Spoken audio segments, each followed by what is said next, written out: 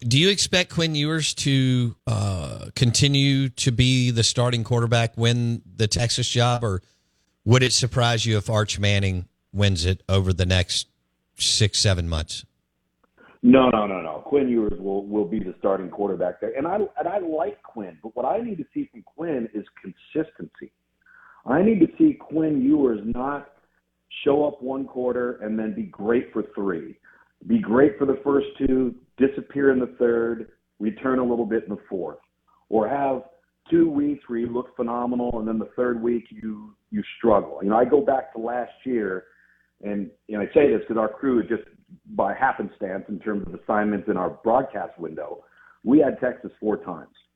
And, we had him coming off the Rice game where he was wildly inconsistent. We had him coming off of the Wyoming game where he was wildly inconsistent. Then he goes to Baylor, and he was lights out. Couldn't miss, in rhythm. Everything was as advertised. And then he would do that again and then do that again, and then you'd miss him for a quarter and he'd disappear here. I just want to see his overall game in and game out consistency really elevate. He's ahead of Arch Manning right now because he's played a lot. Can you make an argument that Arch Manning has better overall skill, is bigger, maybe more athletic? Yeah, you can, but he hasn't played. So I would stick with Quinn there. I just want to see an upgraded level of consistency, series in, series out, quarter in, quarter out, week in, week out. Tom Luginbill on the Farm Bureau Insurance guest line. By the way, Mississippi State plays all 4 of these QBs that I just referenced that Tom kind of hit.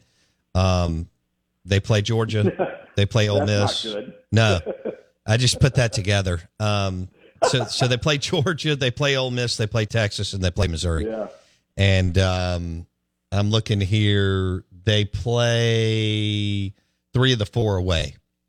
Boy, that sounds awesome for Jeff Lebby. Although I think Lebby's doing some really, really good things. So I want to get to Jeff Lebby again. I know we asked you about him a few months ago, but let's revisit this. I've been I wanted Chadwell or Malzahn, but he's exceeded my expectations.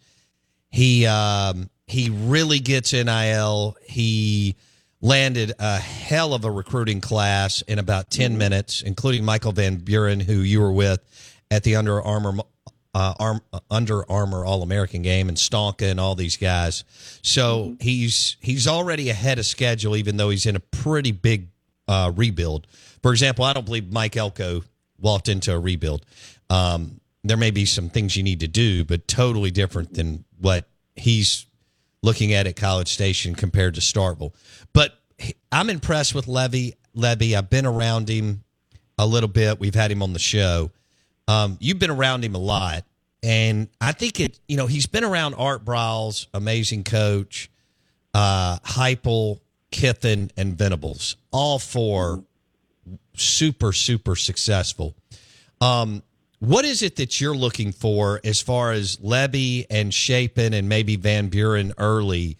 Because the offense is going to have to go because they've got a major rebuild on the defensive side of the football. What are you looking at early from Jeff Lebby that says, hey, this guy can go and grab some momentum and really get ahead of the rebuild process in Starkville?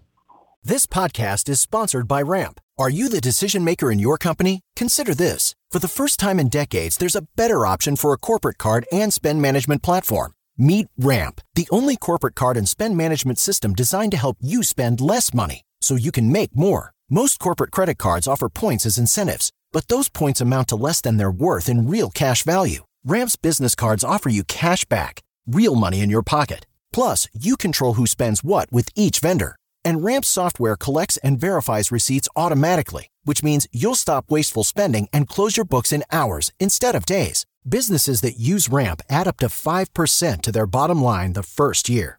If you're a decision maker, adding Ramp could be one of the best decisions you've ever made. And now get $250 when you join Ramp for free. Just go to ramp.com/easy. Ramp.com/easy. RAMP.com/easy. Cards issued by Sutton Bank and Celtic Bank, members of FDIC. Terms and conditions apply.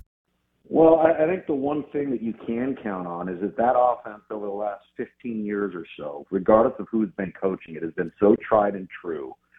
and been successful right off the ground, right out of the jump, out of the gate. That's been an offense that everywhere it's been implemented, it has been successful, whether it's been UCF, whether it has been Tennessee, whether it has been Oklahoma, whether it was Baylor.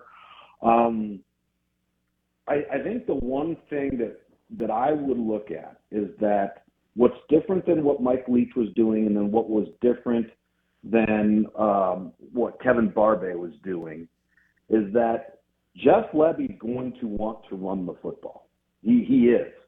But he's not going to do it from a look of a power formation, 22 personnel, 12 personnel, 13 personnel. He is going to do it with a lot of smoke and mirrors, and there's going to be a lot of backfield action. There's going to be a lot of motion and shifts, a variety of personnel groupings, and then a heavy dose of inside zone and guard tackle, tackle H-back, pulling counter.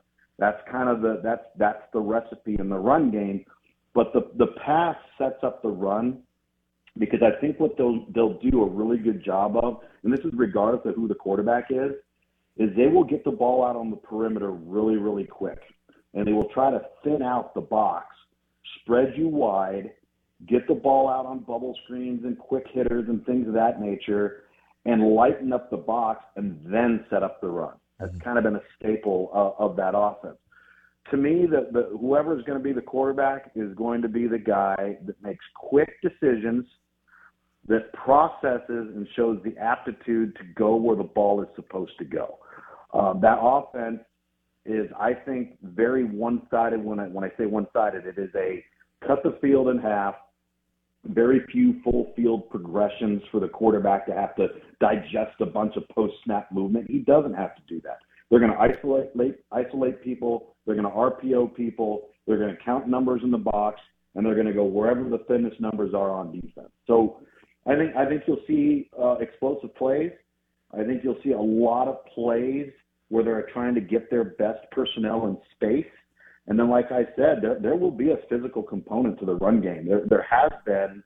I go back to those Baylor teams that Art Briles and Kendall Briles and Jeff Lebby had when Baylor got really, really good. And you may not remember this. I had them in the Cotton Bowl. I had them a couple of times during the regular season.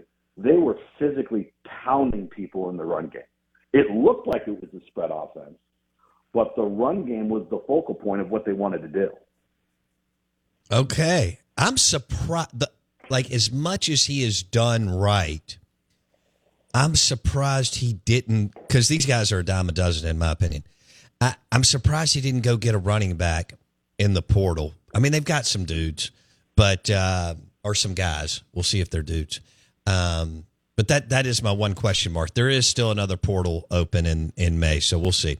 Hey, Drew Scott here, and I'm Jonathan Scott, reminding you that life's better with a home policy from American Family Insurance. They can help you get just the right protection at just the right price and help you save when you bundle home and auto. Kind of like Goldilocks and the Three Bears. It'll be just right for you. We love a custom build. American Family Insurance. Insure carefully, dream fearlessly. Get a quote and find an agent at amfam.com. Products not available in every state. Visit amfam.com to learn how discounts may apply to you. American Family Mutual Insurance Company, SI, and its operating company, 6000 American Parkway, Madison, Wisconsin.